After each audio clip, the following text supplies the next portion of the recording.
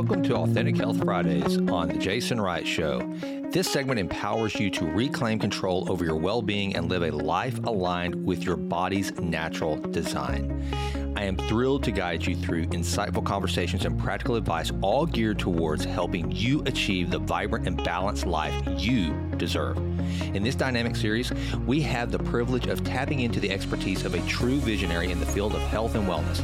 Dr. Gus Vickery, the founder of Authentic Health, located in the scenic heart of Asheville, North Carolina, is more than just a renowned author and speaker.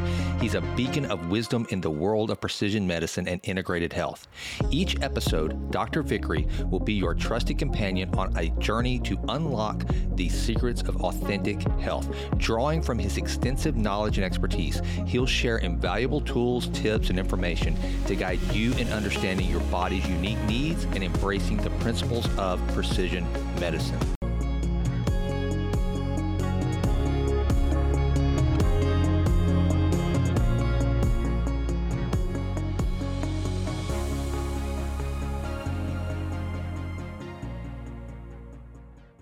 All right, before we get started, folks, I just wanted to kind of give a little bit of a lead in here. So generally what Gus and I do on Authentic Health Fridays, or what we've been doing, is we've been kind of treating these episodes as building blocks, starting with gut health all the way through molecules and supplements, and then some mindfulness and breath work, and just kind of building upon the foundations of health that Dr. Gus has determined are the best building blocks and protocols for his patients. And he has seen thousands of them and helped them to start to manage their health in what he describes as an authentic way. He literally tries to manage all of his patients' health based upon the way they were designed. And so a lot of the things that we talk about on this podcast are very basic. They may sound complex. There is some science to it, obviously. I mean, it's medicine.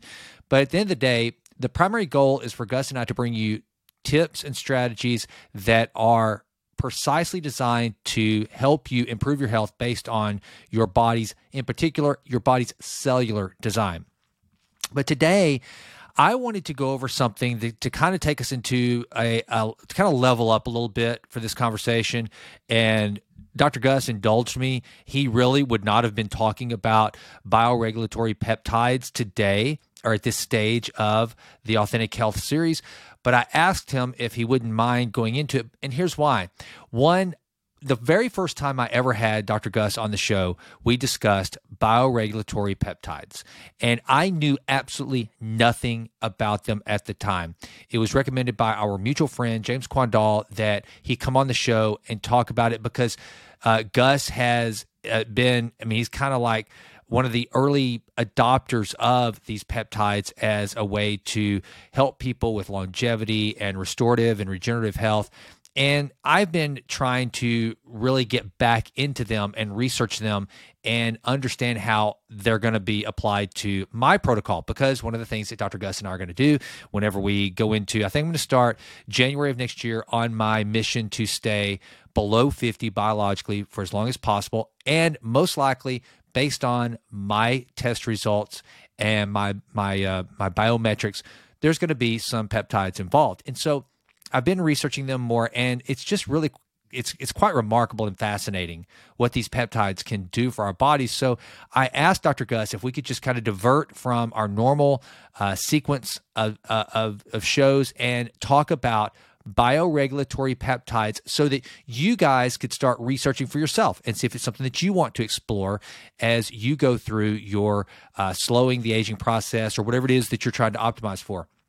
And then also, next year, if I end up, which I most certainly will, I feel quite confident that I will, end up taking some of these peptides, then you will kind of get a better understanding of why I decided to deploy those. Now, here's another thing I would highly recommend you do. If you're just listening to this episode for the first time, go back. Just go to iTunes or Spotify, wherever you listen to your podcasts, and scroll up. I think I've got most every one of these titled AHF for Authentic Health Friday. So just go to the first one that you see and start listening going forward.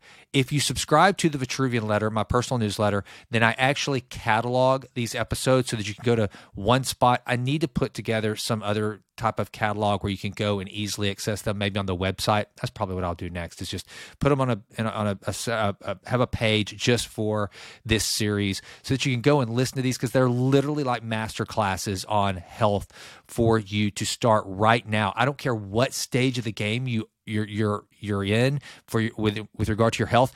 If you will listen to what Dr. Gus and I are talking about and start applying some of these practices, again, this does not establish a medical relationship.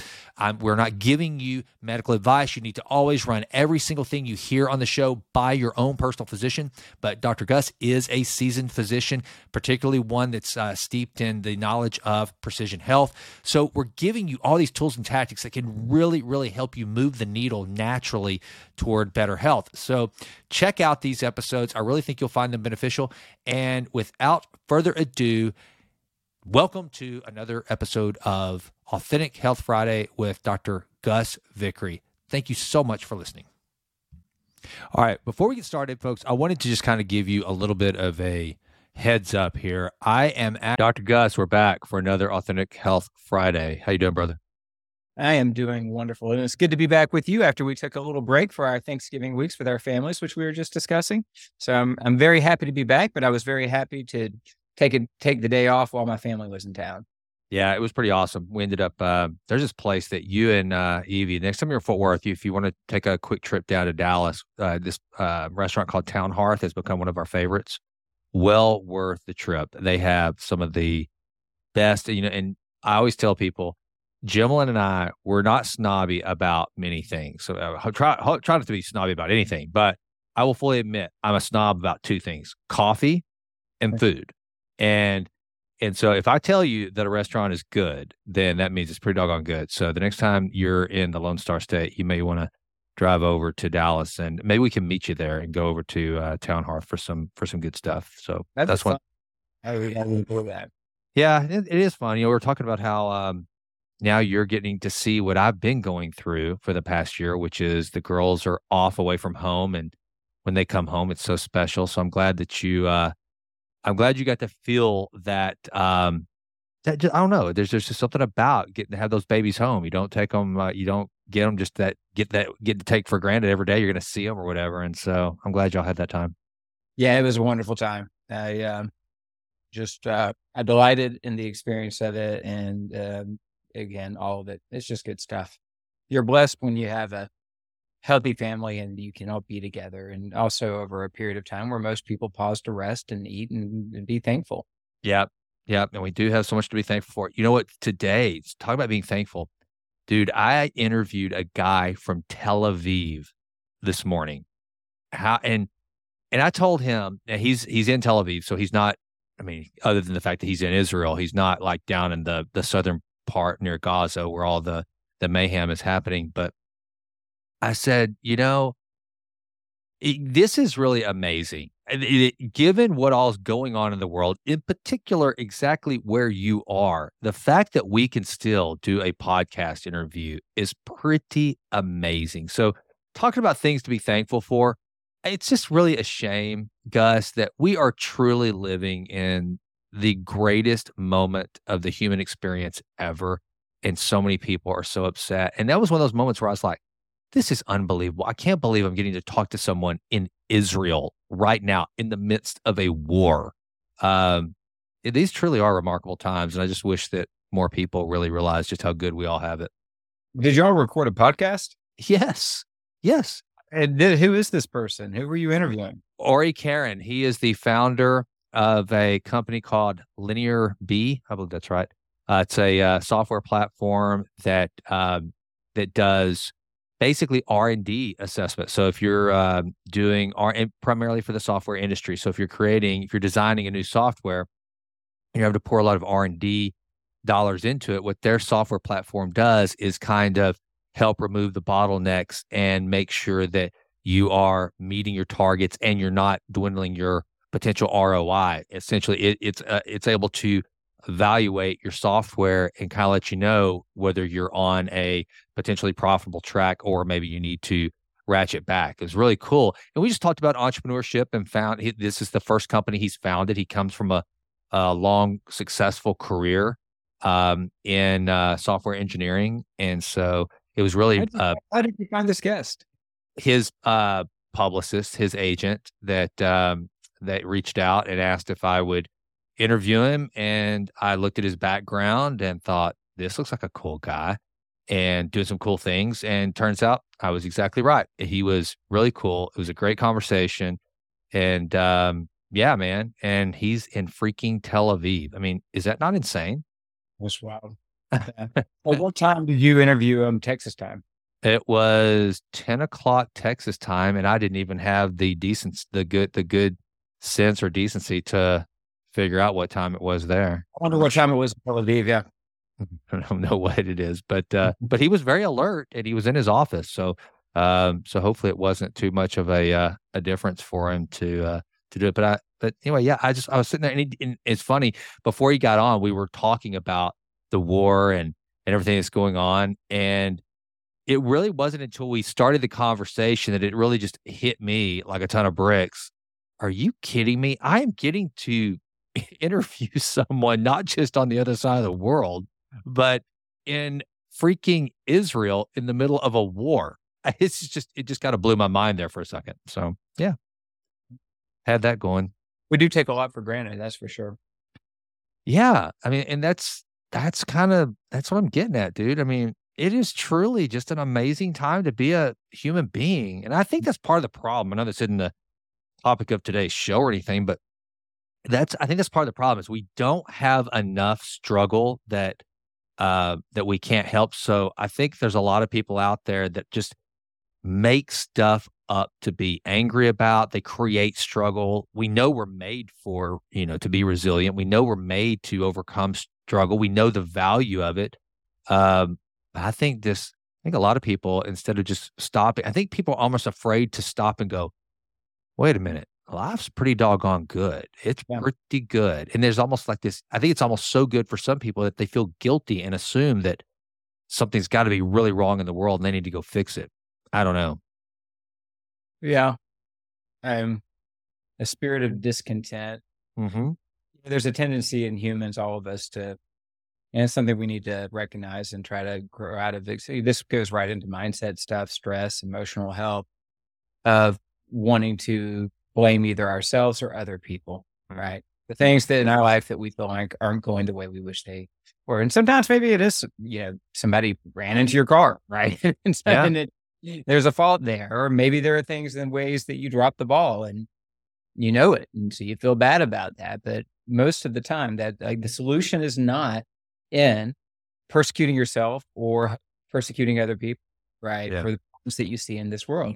It's about, personally, in my belief, it's about getting your eyes on God in heaven, receiving grace from Him, and taking the next step forward in life, right? And if you did something that you need to make amends for, or just self-correct, you didn't really hurt anybody, but you set yourself back, then you do it, right? You take that step in that direction, and even if other people have hurt you, forgive them and move on. Yeah, and it's just amazing. And if people could do that, if the whole world could do that, a lot of this vitriol and anger and divisiveness and splitting people up according to their tribes and races, all that would just go away. I agree. I always thought how cool it would be, like while the big debate going on with regard to what's happening in the Middle East is this ceasefire that everybody wants to see. And I was like, what if everybody just decided globally on like social media, on people they've been harboring anger and bitterness toward, on everybody, we just had a global ceasefire of hate and whatever. What would that look like? And, the only thing that I think can really make that happen is bioregulating peptides. Yeah, which is so good that we're talking about this. I think whenever it all comes down to it, at the end of the day, bioregulating peptides are the answer. And so it's good that we're going to be talking about bioregulating peptides. And so just so the audience knows, I asked a favor of Gus on today's show because we're we're moving in very much a building block approach on the Authentic Health Fridays so that you listen to these episodes. And if you just start from episode 1 and work your way forward, then it makes sense, kind of like in an order of priority or whatever. But I personally needed to scratch my curiosity itch and to dig a little bit further on bioregulating peptides, which, by the way, is what brought Dr. Gus and I together. Our very first episode, when I knew nothing about them, our mutual friend, James Quandall, said, you need to talk to Dr. Gus, especially, and make sure you ask him about bioregulating peptides, because you were early to the game as far as an understanding of these peptides and what kind of a difference they can make, especially for people like me who are trying to slow the aging process and just trying to age well. And so that's what you and I talked about. But I was so ignorant about them at the time, as I am about many things, that I don't know that my questions were that good. As curious as I was, I don't think I had I had really, dived deep enough into some of the things that we now just kind of talk about casually. So thank you for indulging me and giving me a tutorial. And for those of you who haven't heard my first conversation with Gus on this topic, go back and listen to it. But hopefully this one will be even better, because I think my questions will be better. So I appreciate that, Gus. How long ago was that conversation? Man, it's been over a year. It's been my daughter was interviewing for colleges, and of course, when we ended up out in Boulder, that's how we became closer friends than just simply doing a podcast together. That had to be like early fall, maybe of like fall. Yeah, I guess so. No, their applications. I know it was really cold and they went skiing. I think it had to be winter of the year before. That's when she would have been going in colleges. So 2 years ago? Yeah, not that it matters that much to the audience, but just amazing to me how time has passed, right? How much has changed since then. She's in college, halfway through her freshman year now. Your daughter graduated college and fully recovered from her ACL surgery. And that's right.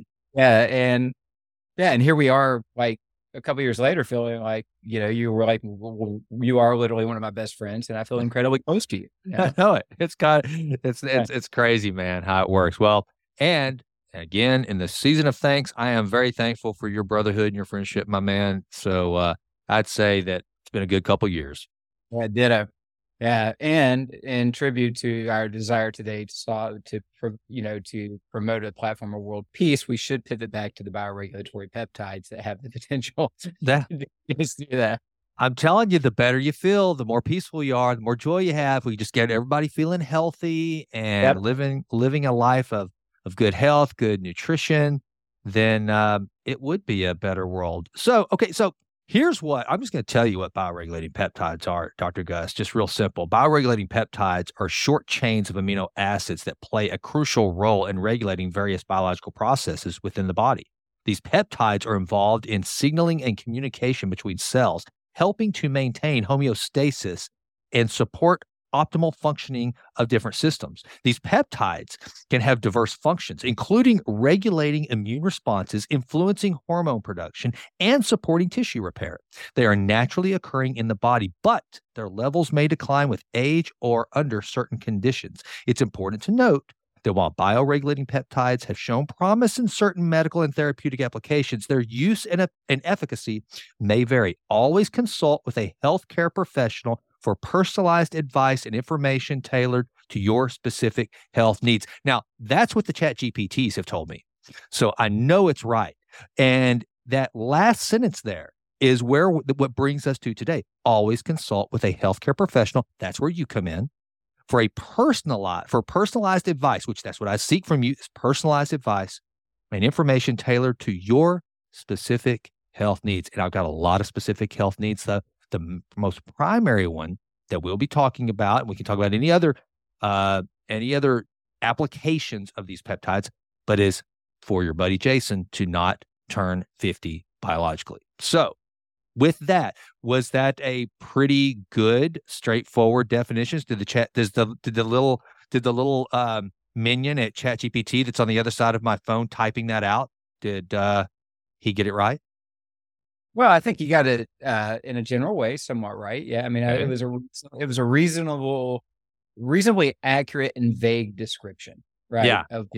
That's all. But doctors, lawyers, and economists will never just say, "Yep, good answer. Yep, that was right." It's always like, Well, I mean, ChatGPT tried, but let me fill in the void. Yeah. it's, so We can go with what GPT said, and we'll just hang out and talk the rest of the time. well, I don't think we're going to do that because I do want to dive into it. And so kind of, first of all, when did you start really understand, like, was it at a conference, and what was it that made you go, okay, these have some therapeutic applications that are really striking. I want to learn more.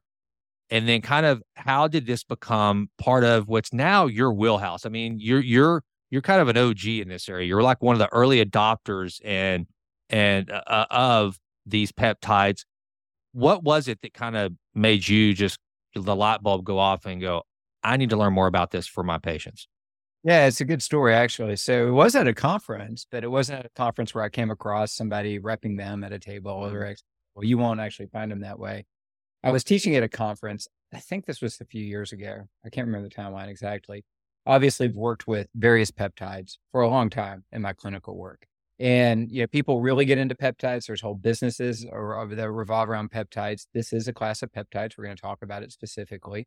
But that people overestimate what peptides can do for the body, right? So there's a lot of clinics where it's just, let's get your peptides, get on a peptide protocol, but they're not doing the foundation work we've been teaching people through all these early episodes. And if you start just putting in signaling molecules into your body to try and create a new signal or push your body in a direction, and you haven't given it the foundations of function that are needed for it to move in a direction, it's not going to do much for you. And so I had just presented a case at this conference I was teaching. It was a group of like physicians and health coaches. So it was for clinicians, and I taught a case study, and it was a adult onset, it's called latent autoimmune diabetes of the adult. So it's like an adult that develops a type 1 like diabetes phenomena, but it's not as complete as like what happened with your daughter, right? It's not a complete wipeout of the beta cells. There's some residual beta cell function, but it's down to like 3% or 4%. So these are people who go from normal blood glucose and suddenly present a year later and they have blood glucose of 400, hemoglobin A1Cs of 14. And she had gone to an endocrinologist. It had been proposed that she get on insulin. That was the right therapeutic decision based on what we knew. But she didn't want to do it. So she ended up coming to me, and we look at what are called C-peptide levels and insulin levels and other markers and realized, okay, you still have some residual function. And I treated her with an approach to preserving pancreatic function and other peptides that are designed to help the immune system, because this is an autoimmune process, much like type 1 diabetes. And also she had a lot of other challenges in her body in terms of insulin resistance, excess body fat, hormonal. She started becoming menopausal. So it was a beautiful, like, comprehensive case where you're like working on all systems of the body. And her data was just amazing. And her A1C went from 14, and a year later it was 5.1 with this type of diabetes, not on insulin. Now, we were using other therapeutics for her that are designed for diabetes, but she wasn't on insulin, and nobody thought that was possible. So I presented this case study as just a great example of the precision medicine approach and how all these different tools that we use are critical. You don't just, use one tool or hammer the body with just this peptide or only think about balancing hormones. You look at it as a whole system. And afterwards, my friend, Nat Nidham, who has a big podcast, who I love and I'm very close with, she comes up and gives a talk on bioregulatory peptides. And because she's considered one of the experts in the peptide space. And she basically points at me and said, maybe what would have happened had you had her on pancreagen, right? Or the actual pancreatic bioregulatory peptide. And as she's talking about them and these, what we call these epigenetic switches and what they're doing, and we're about to talk about that in a moment, I'm just like, whoa, I didn't even know about these peptides, And so afterwards I grab Nat and we go sit down together and jam out for a while about health, but she really clues me in. And I'm like, Nat, how am I going to figure this out? Like, where am I going to find the dosing protocols and how you stack them together and the data? And she said, you got to go dig it out of the dirt, right? It's like all buried in there in the literature, but you got to go find it. And it's hard. But then she introduced me to Dr. Bill Lawrence, who is one of the co-scientists with Dr. Vladimir Kavinson, who actually discovered all these peptides. And Bill met with me, and then Bill got me a copy of Vladimir Kavinson's research. It's a book that he published. It's available. That if you go try to find it, it's hard to get. It's a couple $100, but it's just this tiny little book. And in there, he outlines a lot of the data around their protocols that they created. And I started looking through the research at both the focus on we're diversing biological age markers, which is impressive data, which we can show the listeners or viewers some of that data today. But the disease specific, like the tissue specific responses in the retina and in the brain and in the lung with people who actually had conditions, I was blown away. I'm like, I've never seen function restored like this. Like, I know we can stop the damage and we can help tissue repair and maybe we can get a little bit back, but this is like a whole level of restorative signal I haven't seen before. And I was just like, I got to figure out how we're going to introduce these peptides as a backdrop to the work we're doing. And because the unique mechanism through which they work, which I'll let you, decide when we want to talk about that, it's just a unique mechanism that we don't have other tools to do that particular job. And if we can get that job done in the background while we're doing the other work we need to do, we can get very different results. All right. So first, I want to make sure the audience is up to speed. I don't want to take anything for granted.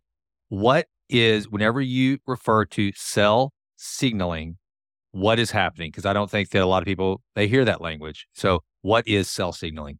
It's just cells talking to each other. Okay. Right. It's the messages running through your body so that systems can perform as needed. Okay. So basically it's like one cell saying, hey, this is what you need to do now to maintain your proper function or whatever the case may be. Yeah. And there is cell to cell signaling, but it's really more like tissue signaling. Okay. Tissues and areas of the body and systems of the body that are being regulated. And a lot of it's being orchestrated. Most of it's being orchestrated by the central nervous system. Okay. What causes that signaling to deteriorate? A lot of things can cause the signaling to deteriorate, right? So the body it's brilliant, right? It's always trying to leverage towards maintaining homeostasis, a stable state with fluctuating, circumstances, both internal and external, and survival, like optimization. That's what the body wants. It wants to survive. It's an organism that's programmed to want to survive and potentially thrive if it can. So it's constantly regulating itself according to that basis. How do we stay afloat? And it has to respond to the information that it has. And we've talked about this before. We're constantly just basically working with the information that's coming in. So let's just say that we're nutrient depleted, right? We don't have enough amino acids. Well, that's going to begin to affect the immune system.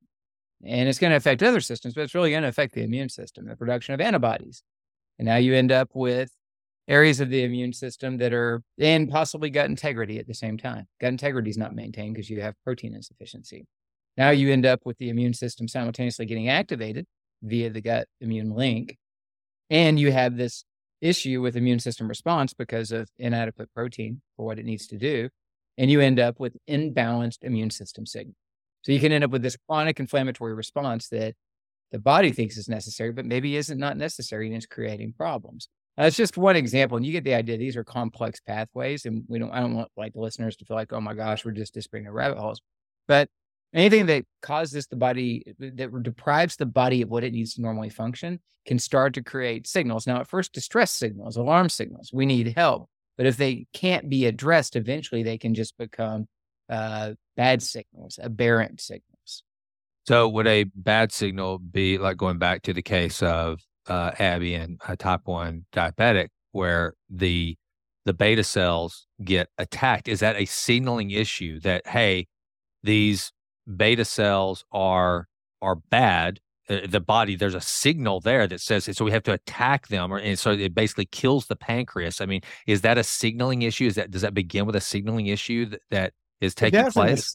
It does in a sense, meaning that the body gets cross-sensitized. So some immune cells react to some type of antigen, which is a protein from a potential invading organism or something foreign to the body, that's somehow closely cross-matches to protein that involved in something to do with the beta cells.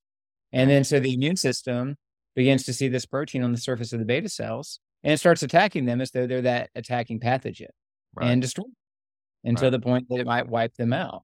And so it's a faulty attack. Now, also the immune system is supposed to have additional uh, complexity to recognizing when, whoa, wait a second, maybe we misunderstood here, Right. and had to do with balance and regulation of the immune system.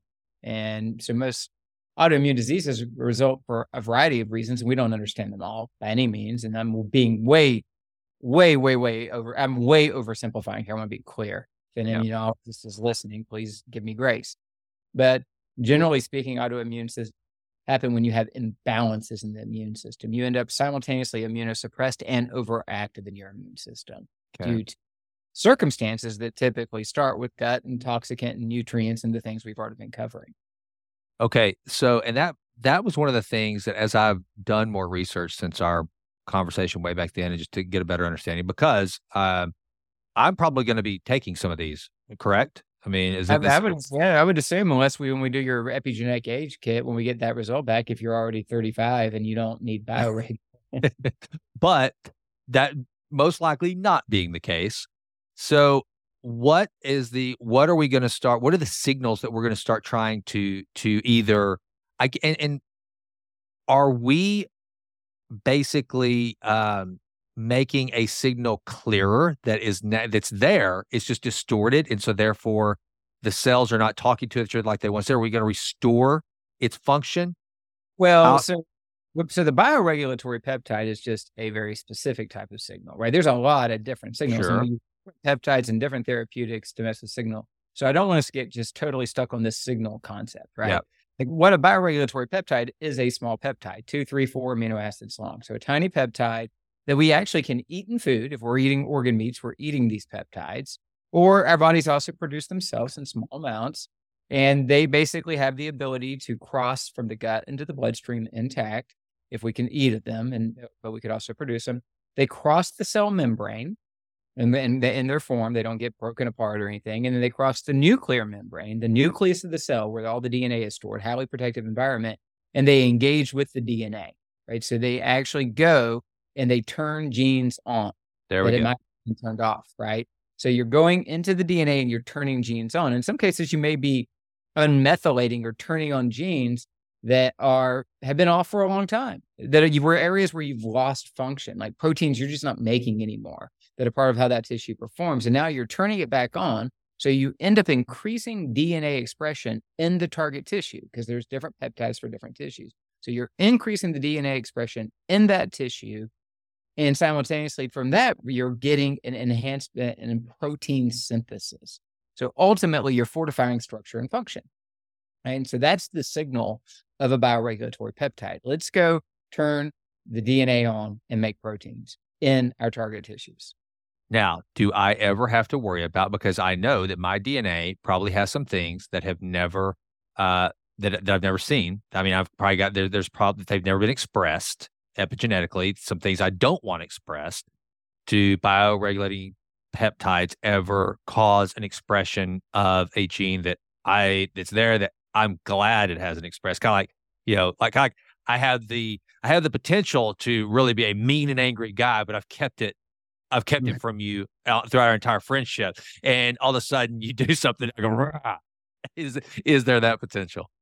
Well, first, I mean, all the different dark DNA, all that might be trapped away in you, small town in Texas. I don't even want to get into that. Yeah, that's why I'm asking. There may be some things that are well hidden in my DNA I do not want expressed, Dr. Vickery. No, it doesn't work. Okay. Like, not going and taking genes that have never been turned on or never been expressed and turning them on. Right? Okay. So that's not the level that it's working yet. So these are really helpful little peptides. They're completely safe. Like other than the rare potential for like an allergic reaction to it. Okay. Like there are no known adverse effects to utilizing these peptides whatsoever. Like they're classified actually by the FDA as nutritional supplements because they come from cattle, right? So they are actually a food. They've just been pulled out of the cattle and hyper concentrated into capsules, and so that you're getting a macro dose of peptide when you take the little capsule. Okay. Are some of them, no, okay. So that being the case, are there any synthetic peptides? Are they all natural? Okay. What would be the difference? And if I need to, if I'm asking this in a way that we need to do some background before we get to what I'm asking, then doc, to steer me the right direction. But like, what are the differences between the ones that are, natural versus synthetic, and why would you choose one over the other? Okay, so like across the whole spectrum of peptides, right, that Mhm. are out, that are like all these different tiny little, they're not really proteins. That's why they're called peptides, that are chains of amino acids that don't have the number of amino acids necessary to qualify them as a protein, right? There's a lot of different ones that are, have been discovered and are found from different tissue sources. Now, the vast majority of peptides that someone goes and gets through a, clinic, growth hormone secretagogues, PPC 157, they're all synthetic in the sense that they're being synthesized. But they're synthetic analogs of natural peptides, things that our Got it. bodies produce. With the bioregulators, you do have both options. You have synthetic versions, which are being synthesized in a lab, but you have the natural options, which come out of the St. Petersburg Institute, where they actually raise the cattle up to a year of age and harvest the peptides from the cattle tissue itself.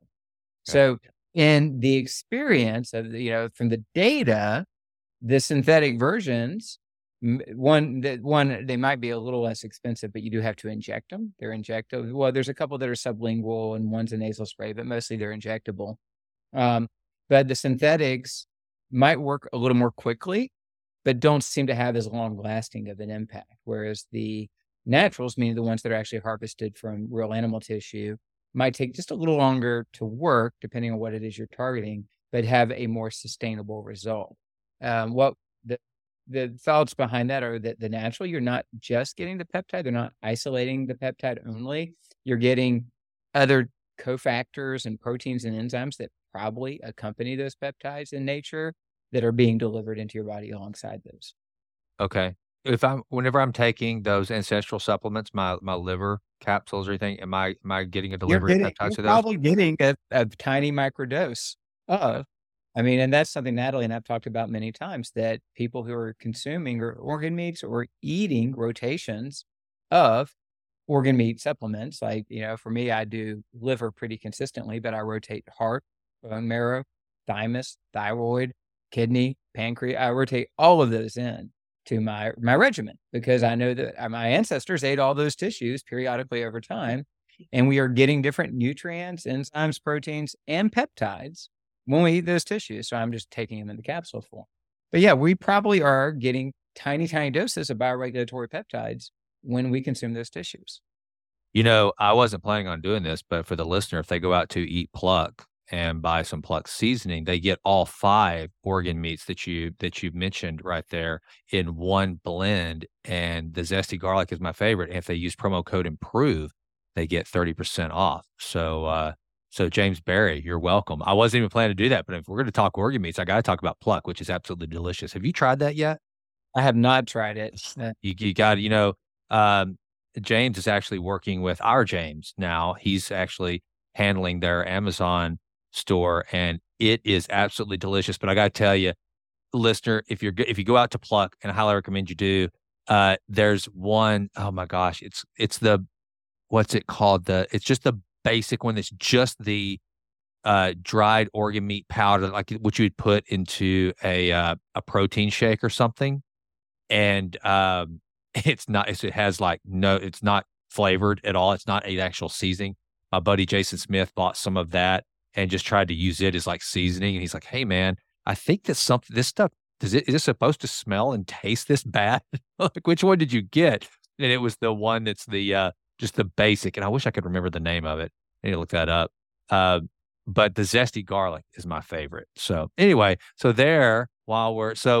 you could actually, I guess, get some of these peptides in your pure Pluck Pure, folks. Don't use Pluck Pure for seasoning. Just put that in your protein shakes or whatever. But the other stuff, the spicy and the zesty garlic, are absolutely fantastic on your eggs and everything else that you could eat. So anyway, thank you for indulging me to make that little plug for Pluck seasoning, Gus. Oh yeah. Any thing that you or James are fans of or friends to, or I'm a fan of and friend to as well. There you go. There you go. All right. So whenever I come out to Asheville and we do my blood work, if this is where I think this is makes sense as a place to go, but again, you steer me to a different direction if we need to. When I come out there, we find out my age is, God forbid, 53 or something. Or I'm already 50 biologically, even though I'm only 48. So what do we start targeting? What does the stack look like? What are you and kind of what's going to be the protocol to prepare me to make sure that I am to a place where these peptides are actually going to be effective? All you know everything I'm supposed to be asking here. What is that going to look like? Yeah. So one, it's going to depend a lot on what we see in your gut and toxicant reports, micronutrient reports, et cetera. Because you Right. asked a really good question.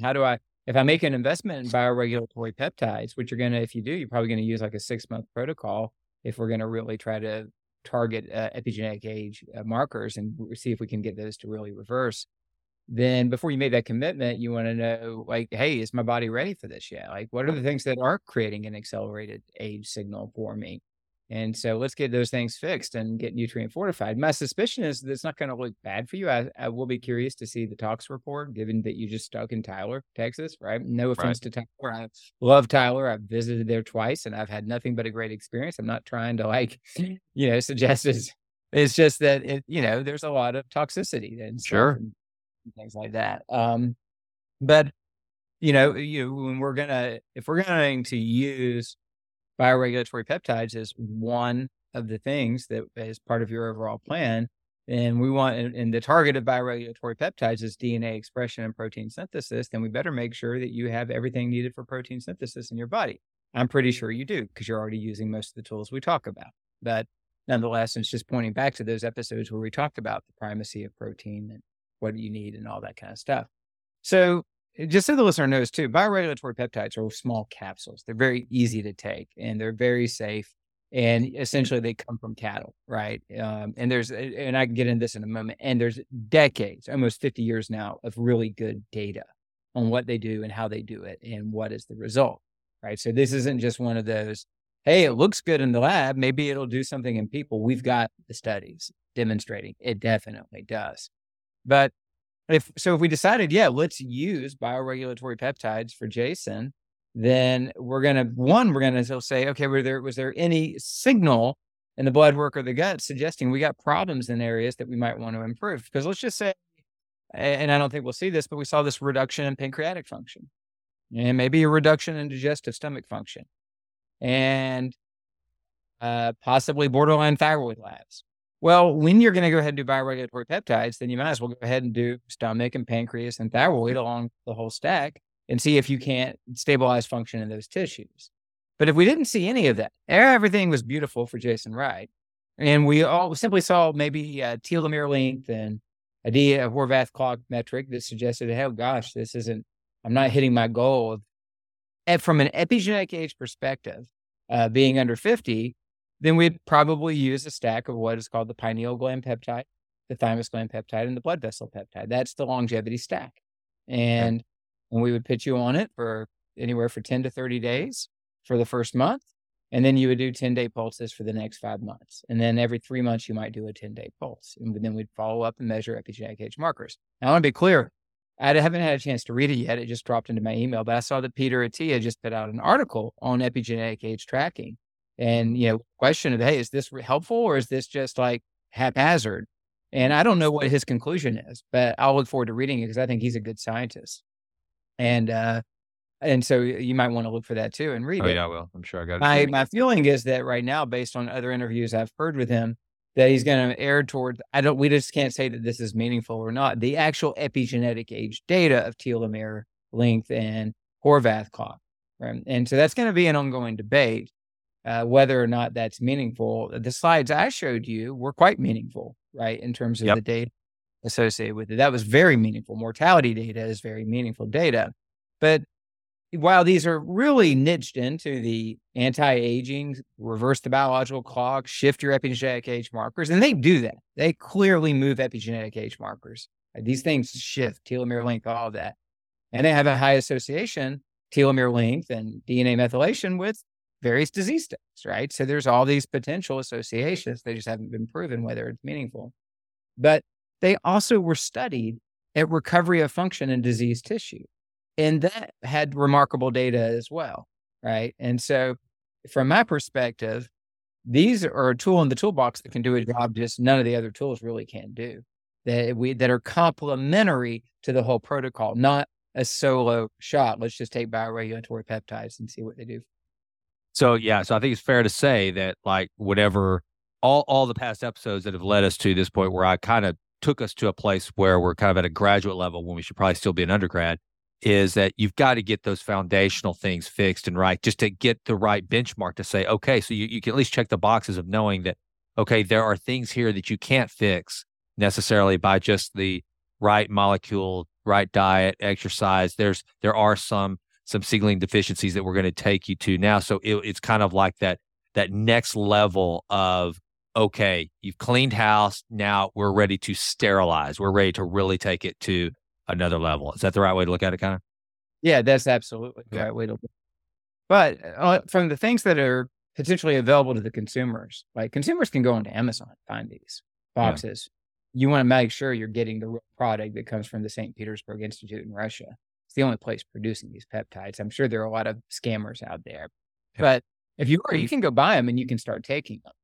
But and it'd be very safe for most of you to do so. I'm not advising you to do so. You talk to your own medical professional, and of course, the usual caveat there. But generally, from what we know, it would be very safe to do so. And there might be some benefits. But a guy ran into me that actually I do work with at a basketball tournament recently. Our sons both play. And this is a guy who tends to go rogue and just go buy stuff. And then he shows up and he shows me what he's got. So now it's just good. So now it's just like, it could have been better. And he pulls out basically the cartilage connective tissue bioregulatory peptide. It's called Cartilax. And he shows it to me. So it's just a packet. It's Russian. I read the back. I realize, yeah, this is the real stuff. He says, my knees were hurting. So my friend said this really helped him. So I got it. And he shared it to me. And I was like, you know what? This is a great bioregulatory peptide to enhance DNA synthesis, DNA expression in cartilage tissue throughout the body, collagen synthesis. But if you're just taking it as a solo capsule and not simultaneously using the blood vessel one to improve blood flow and endothelial function, you're probably not going to get much of an impact from it, So it was interesting. Like, it's just like knowing that there's a way to put them together that makes sense of how they're going to work, and then understanding the pulse dose phenomena that you use and how to do that. And it's not hard. I learned these protocols directly from Bill Lawrence. And once I learned them, I'm like, oh, well, that's not so hard after all. It's pretty simple, actually. But you just got to do that before if you willy-nilly them, you're probably wasting your money and not getting much of a result. You're probably not going to hurt yourself, but you're probably not getting much of a result. That's one of the things that I point people back all the time to our episode on molecules, because if you're someone that's just going out there and you're reading articles or you're reading a magazine or you hear about you've heard about NAC and the wonders of NAC or whatever, and go out and you buy, a bottle of that, and that's what you think that's going to be a panacea. It really is a cocktail approach on these molecules. And I guess with the peptides, it's the same thing. You just, it's kind of like, I guess, a fuel. If you're going to create, a fuel that goes in our car, it's a blend, it's of petrochemicals. It's not just, that's why we don't dump just crude oil, Texas crude, into our gas tank. No, there's a refining process and an additive process, and getting one thing to work, there is a reactionary process. That's why I think that if anybody is listening to this, please, if you're going to do supplementation, if you're going to, if you're going to include molecules as part of your protocol, listen to this. And that's one of the things that I love about you guys, is that this is something you have studied so rigorously. And I think it's kind of, for lack of a better term, your claim to fame is that you have these very specific protocols that to leverage these molecules to the highest and best of their value, which I think, and it sounds like the peptides are kind of the same deal. Yeah. Most of my longitudinal patients they do an initial bioregulatory peptide stack. We always use the pineal, thymus, and blood vessel in that. And then depending on what else we may see where their body needs some support, we might rotate other ones in. I'm a big fan of the bone marrow one. It doesn't commonly come up in discussion, but if there's anywhere that we would like to focus on preserving function, talk about your stem cells, which we can cover maybe next week and go Yeah. into this as a special topic, because if you can preserve more of your stem cell tissue, your self-regenerating tissue in your bone marrow by protecting that DNA in that marrow, I'm a huge fan of that one. So I usually have people on that one along with the other three. Then we might add in other areas they need help. And then they do their 6-month protocol. After that, every 3 months, they just do a 10-day protocol. And what we do is we always stick with thymus, pineal. Thymus is immune system, okay? Pineal gland, circadian biology, right? The hub of melatonin production, all that. And blood vessel, right? Blood delivery, endothelial function. 3 like big pieces of healthy aging. Can you deliver blood, your circadian biological system, and your immune system, right? Like big things. So those three have been the stacks that have been in the studies have shown the most movement in these markers. And so I'll have them with those in bone marrow. And then we'll add in over time other peptides that they just want to go ahead and say, okay, why don't we run a little gut protocol this run, and we'll add pancreas, liver, and stomach to that particular run. And then we might do let's do an adrenal thyroid one. And so that's what my patients are doing. They're just kind of touching their system with them every 3 months, which is what the data suggests you can do once you've kind of loaded and gotten your initial response. Okay. So now I know that some of these, like you use some of these in basically for your brain patients, right? That have had brain trauma and that sort of thing. So these can also benefit like actual injury, not just like somebody like me who has the luxury of being able to think about, oh, I'd like to age, slower. But like whenever you deal with folks that I know that you've talked about some onset Parkinson's, some other stroke, that sort of thing. Kind of talk about what's going on in kind of those stacks and the results that you've seen. And then if you want to, we can go into some of that data that you were showing me earlier or wherever you want to take it from there. Yeah, so I think it's critical when it comes to the brain health and preserving cognitive function and recovering from damaged areas of the brain, whether it's concussions, traumatic brain injuries, strokes, or potentially atrophy, like just age-related or different forms of dementia-related atrophy of the brain, which is a huge area of interest because I think it's a big problem that's getting a lot worse in the next 15 years.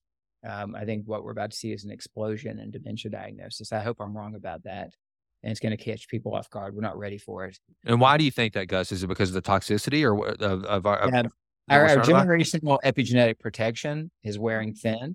Okay. And we're spending a longer period of time nutrient depleted and toxic environments with our bodies hamstrung on their ability to preserve and perform. Right. So I think we're going to end up seeing what developed in your 70s, 10 or 15 years ago, now happening in your 60s. And I have this feeling this is about what we're about to see happening. And also, I'm seeing people in their 60s who are clearly already have some, brain atrophy and you're going to have some brain atrophy. I want to be clear, but it's excessive. It's abnormal.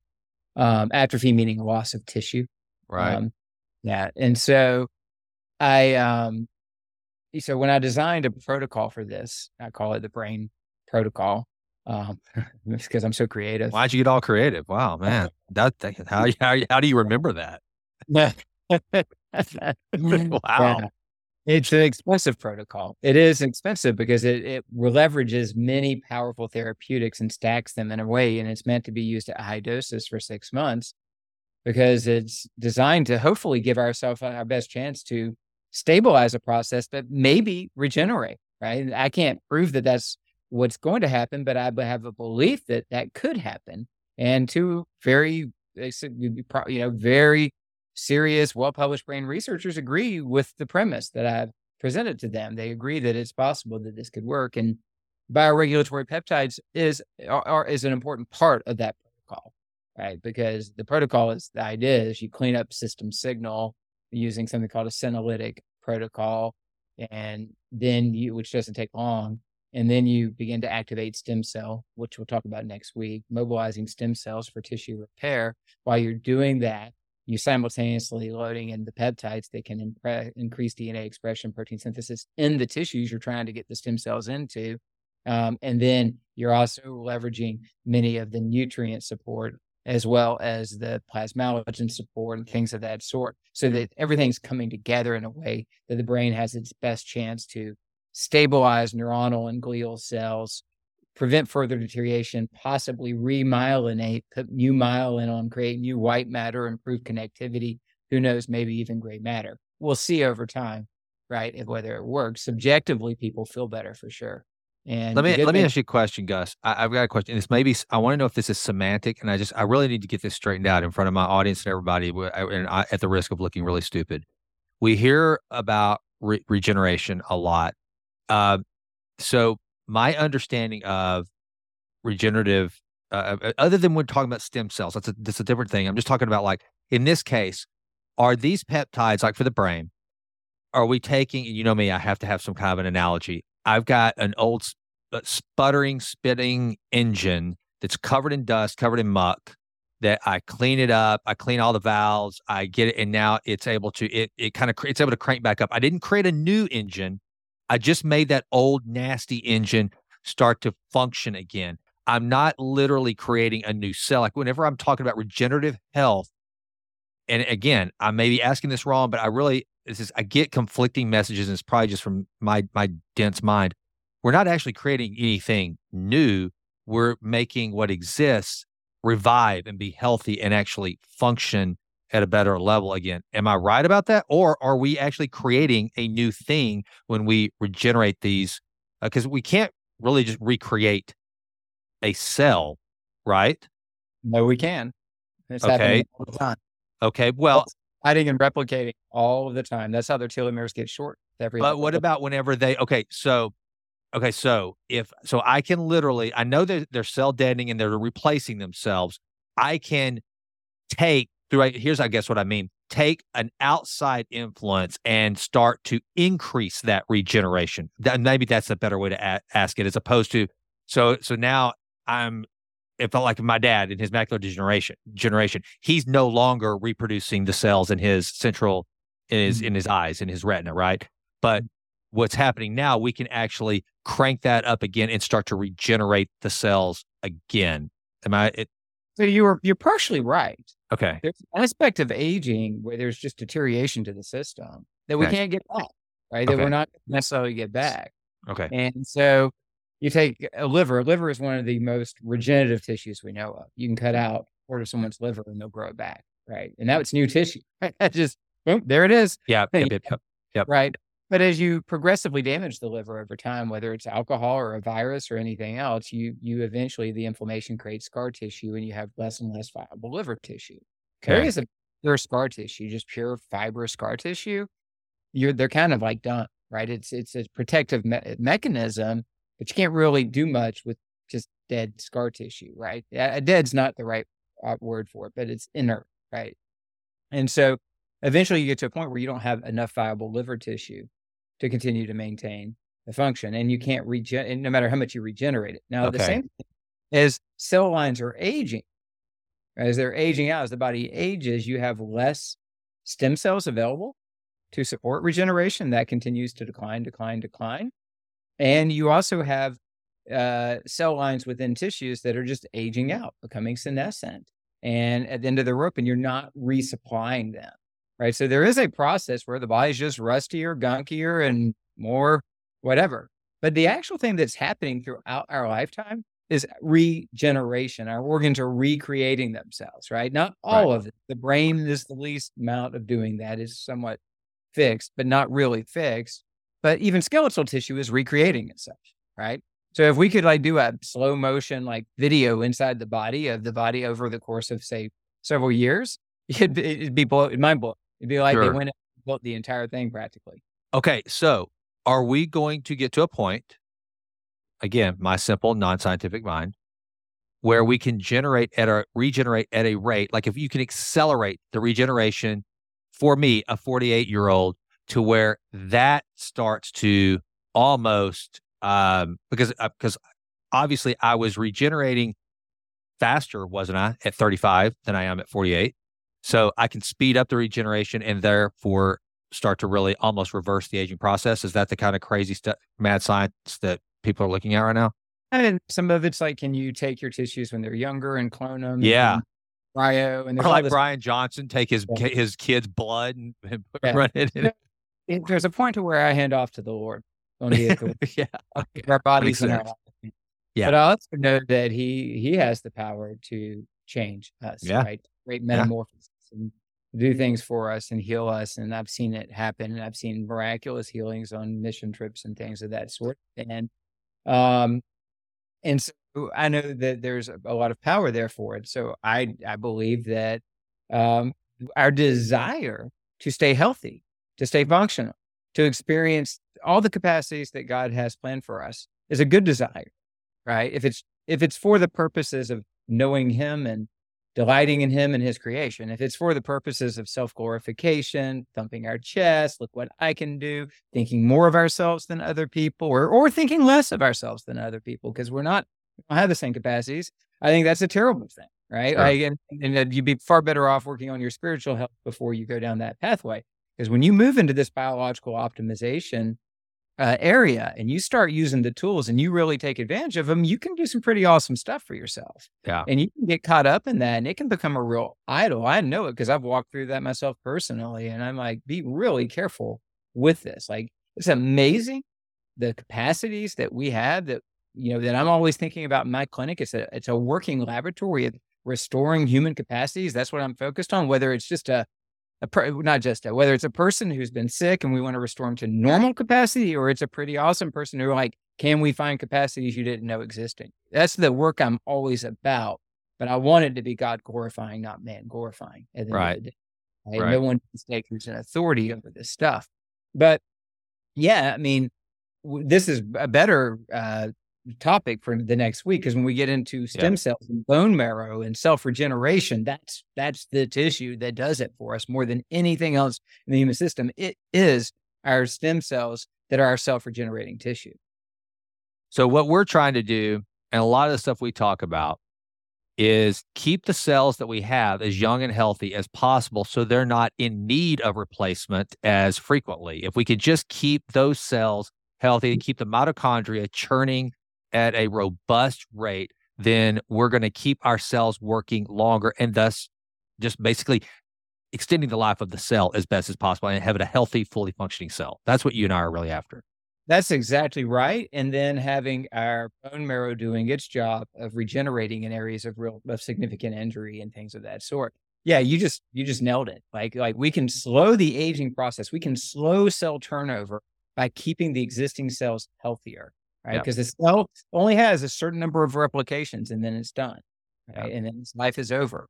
And when we start running out of those cells that can still replicate, we start contracting down. We start approaching death. So we want to take care of the current guys, keep them supported. We also want to take care of our bone marrow and know that we can mobilize these stem cells so that we can replenish, because a stem cell can become thousands of new cells within a tissue. Yeah. And that goes back to, and I know the audience, I harp on this, I get on my soapbox about this more than I probably should, but one of the things that Gus and I always talk about is managing your health at the cellular level is key. And if all you're concerned about is how your weight, your body fat percentage, your VO2 max, all those things are great.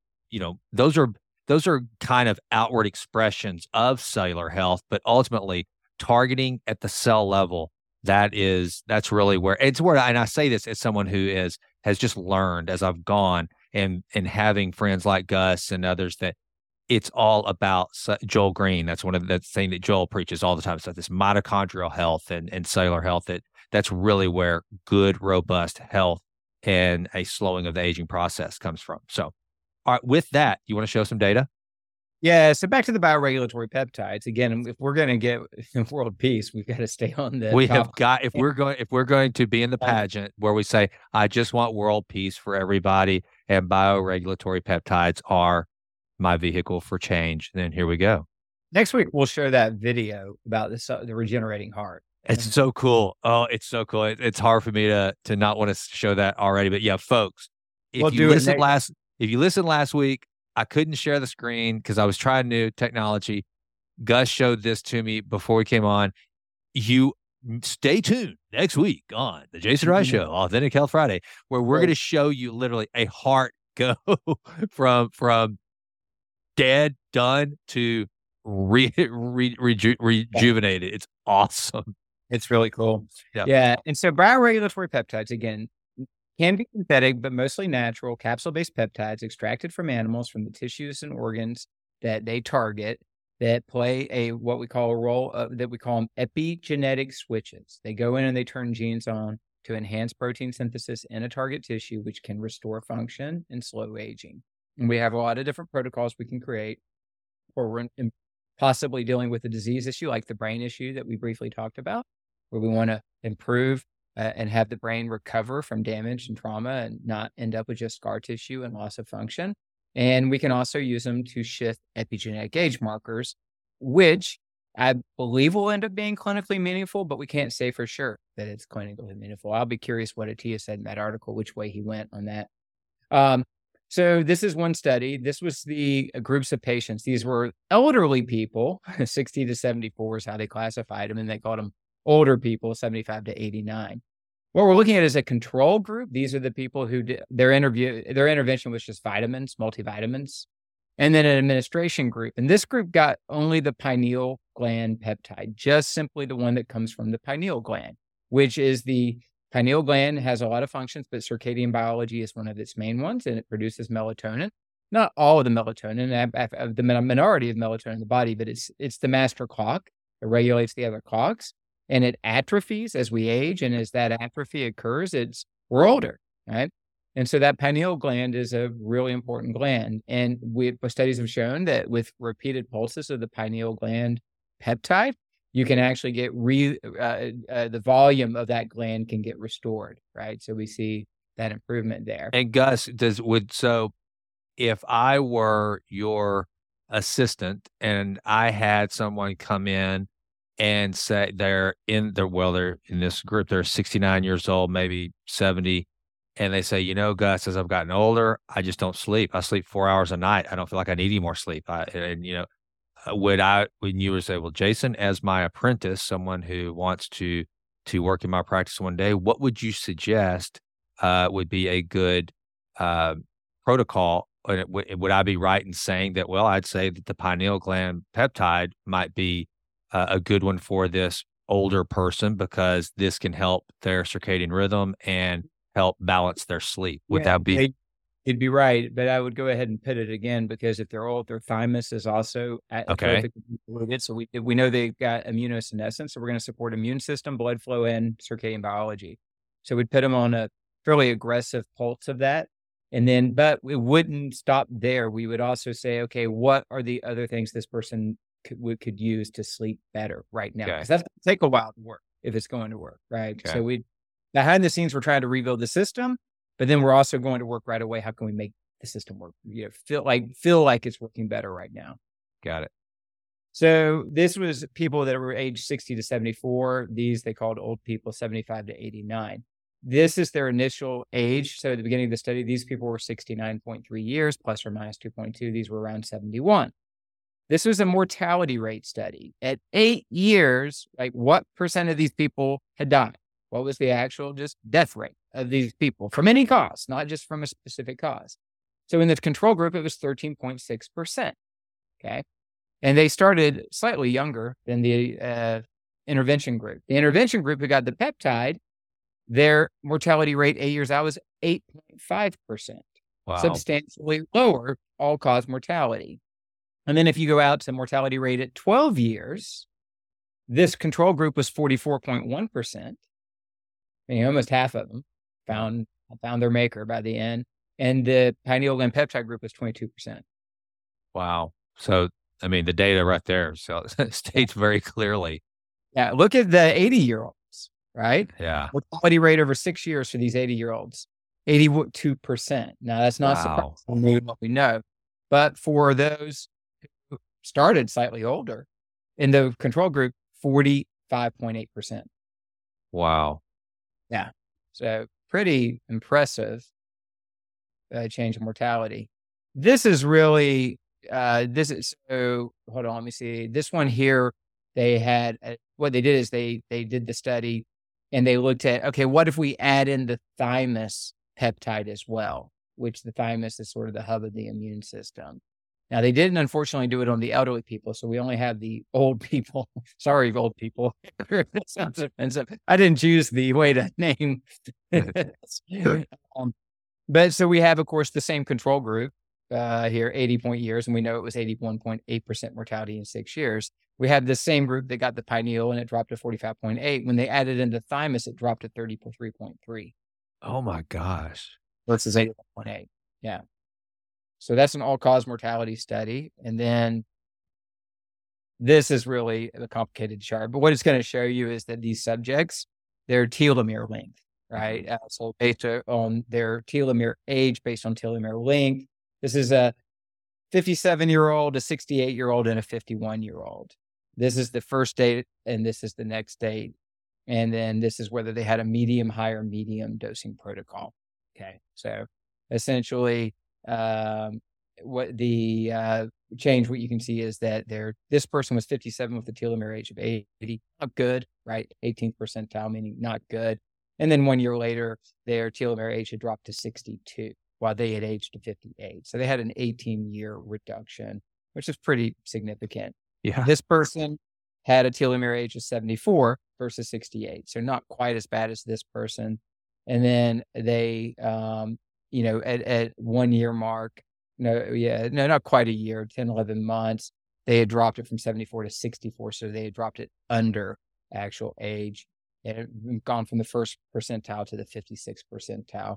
And, basically had a cellular age reduction of 6 years over that period of time. And of course, the later you start, the harder it might be to see the results you'd like to see. And then this person was 51 with the telomere length 56, not too bad, but elevated. And they dropped it to 46 on their second test here. So we see that the medium dose protocols did appear to be possibly more effective than the high dose protocol, but it's just a limited data set. You can just see the positive shift. So if there was one body of data that's been consistent over decades, well, not decades, but over a long period of time, it's that you can really lengthen telomeres with bioregulatory peptides. Very clearly. Big swings. And that's let me stop sharing here. And so it points back to I think it's really important before we wrap up that the audience understand, where did these come from? Like, did Vladimir Kavinson just fall backwards in his lab and find peptides hanging around? No, he was appointed to this job because in the 70s, the Russians, their nuclear submarine technology that they had developed, just like us, their sailors were coming back after deployments or after a certain number of years on those subs with markedly accelerated aging and diseases and cancer.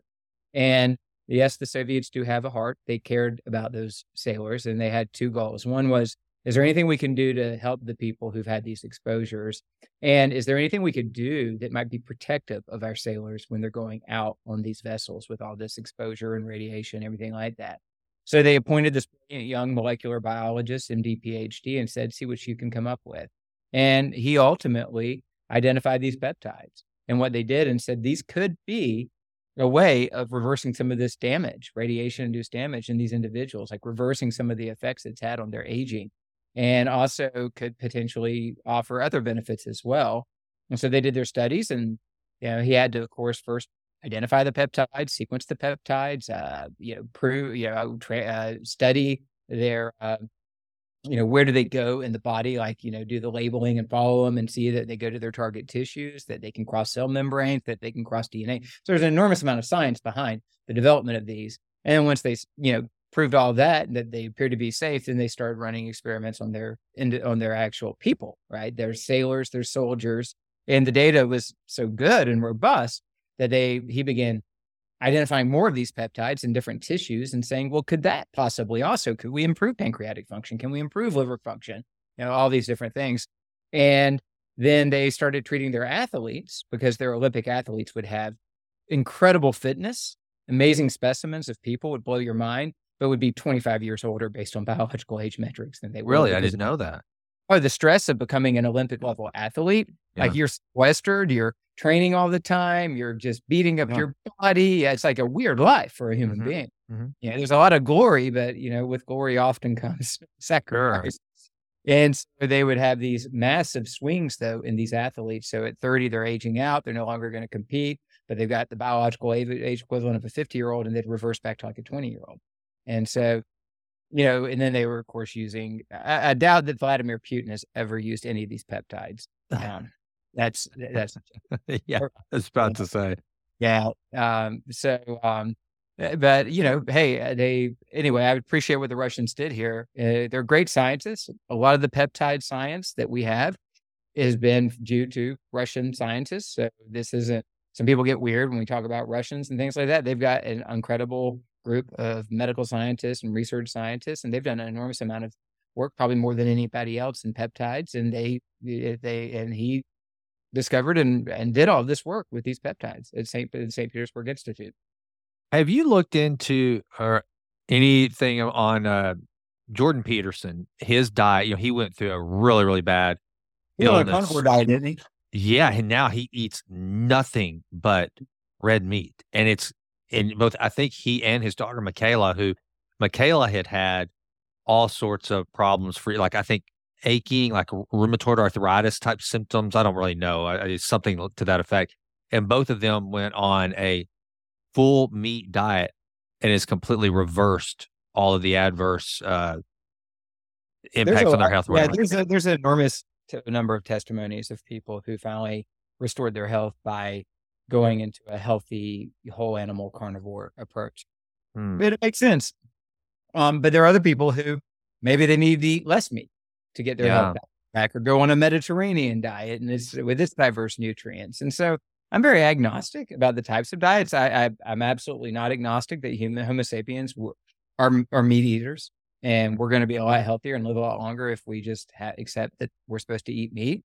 And that actually, if you're only going to eat one thing on your plate, it should be animal protein, and more than anything else, for nutrients, for healthy fat, so I'm a big fan, right, of making sure you're getting good sourced animal protein into your diet.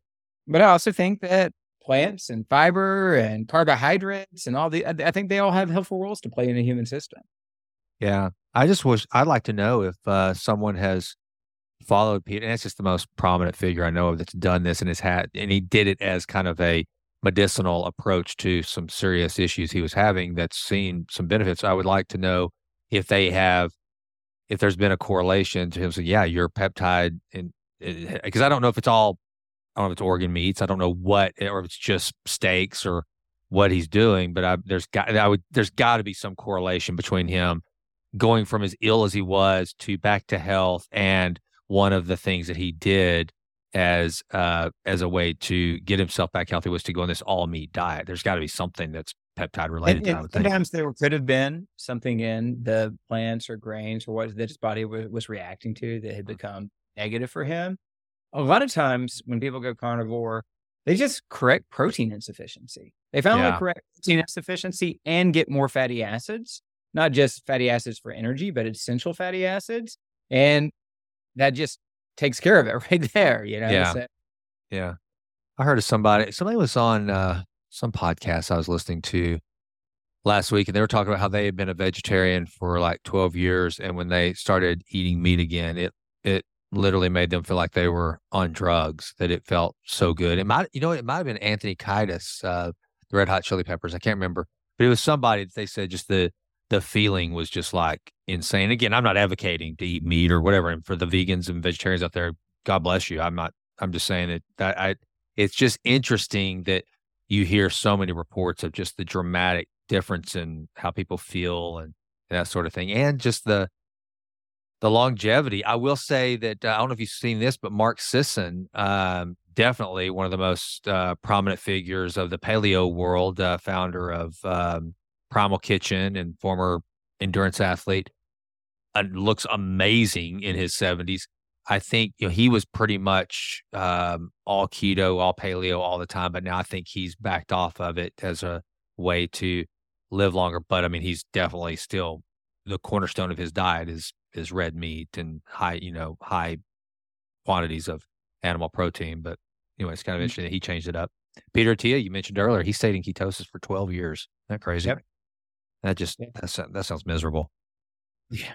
Yeah. I just am like, whatever the body needs. And I think as we restore health, our body will tell us what it needs.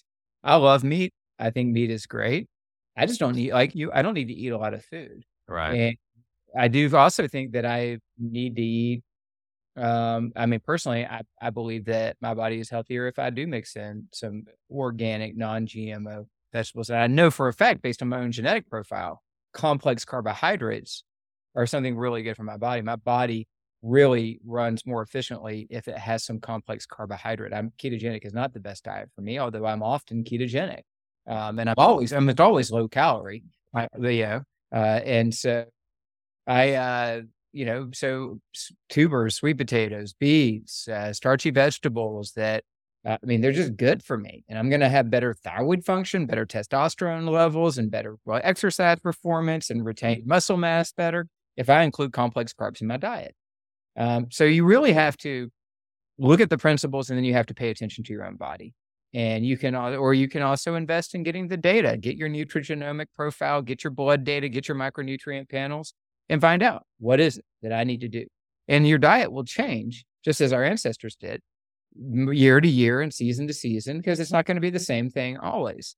I've learned that if you provide what the body absolutely has to have, you just go ahead and put it in, like we've talked about, essential amino acids, essential fatty acids, and key micronutrients, then you get a lot of freedom to go do kind of what you want and not worry about too much. Yeah, yeah. Like you mentioned sweet potatoes. So Abby, I told you she's like a gourmet chef. She makes these brown buttered sweet potatoes. It's almost like a I don't even know how to describe it. It's a really smooth texture. And dude, oh my gosh, that was the most amazing thing I ate all of Thanksgiving. And I ate because I had prepared. Because I do the things you tell me to, Gus. I had a lot of them, and they were so good. They were so good. Mm-hmm. Probably my favorite thing. My favorite Thanksgiving dish now is Abby's brown buttered sweet potatoes. So good. Yeah, So it is good. So I do know that the audience, this could have been definitely like a tangent that some of them are like, whoa, what are these guys talking about? We went into regeneration, and I want to back up for a moment and just tell the listeners, one, these aren't like really weird, therapeutics we're talking about. Bioregulatory peptides are nutritional supplements. They are little capsules that you take. They're very safe, and they are available to you. And there are clear potential benefits to using them when there's some thought put behind how you're going to sequence them and use them. And Jason wanted to talk about it because for various reasons, but it does open up the conversation around all this foundational health stuff again. Like, what is it that you have to do if you want a bioregulatory peptide to work for you? But I do think it's important that you realize that while this might have sounded almost out there in some of the regeneration conversation, it's actually based in reality.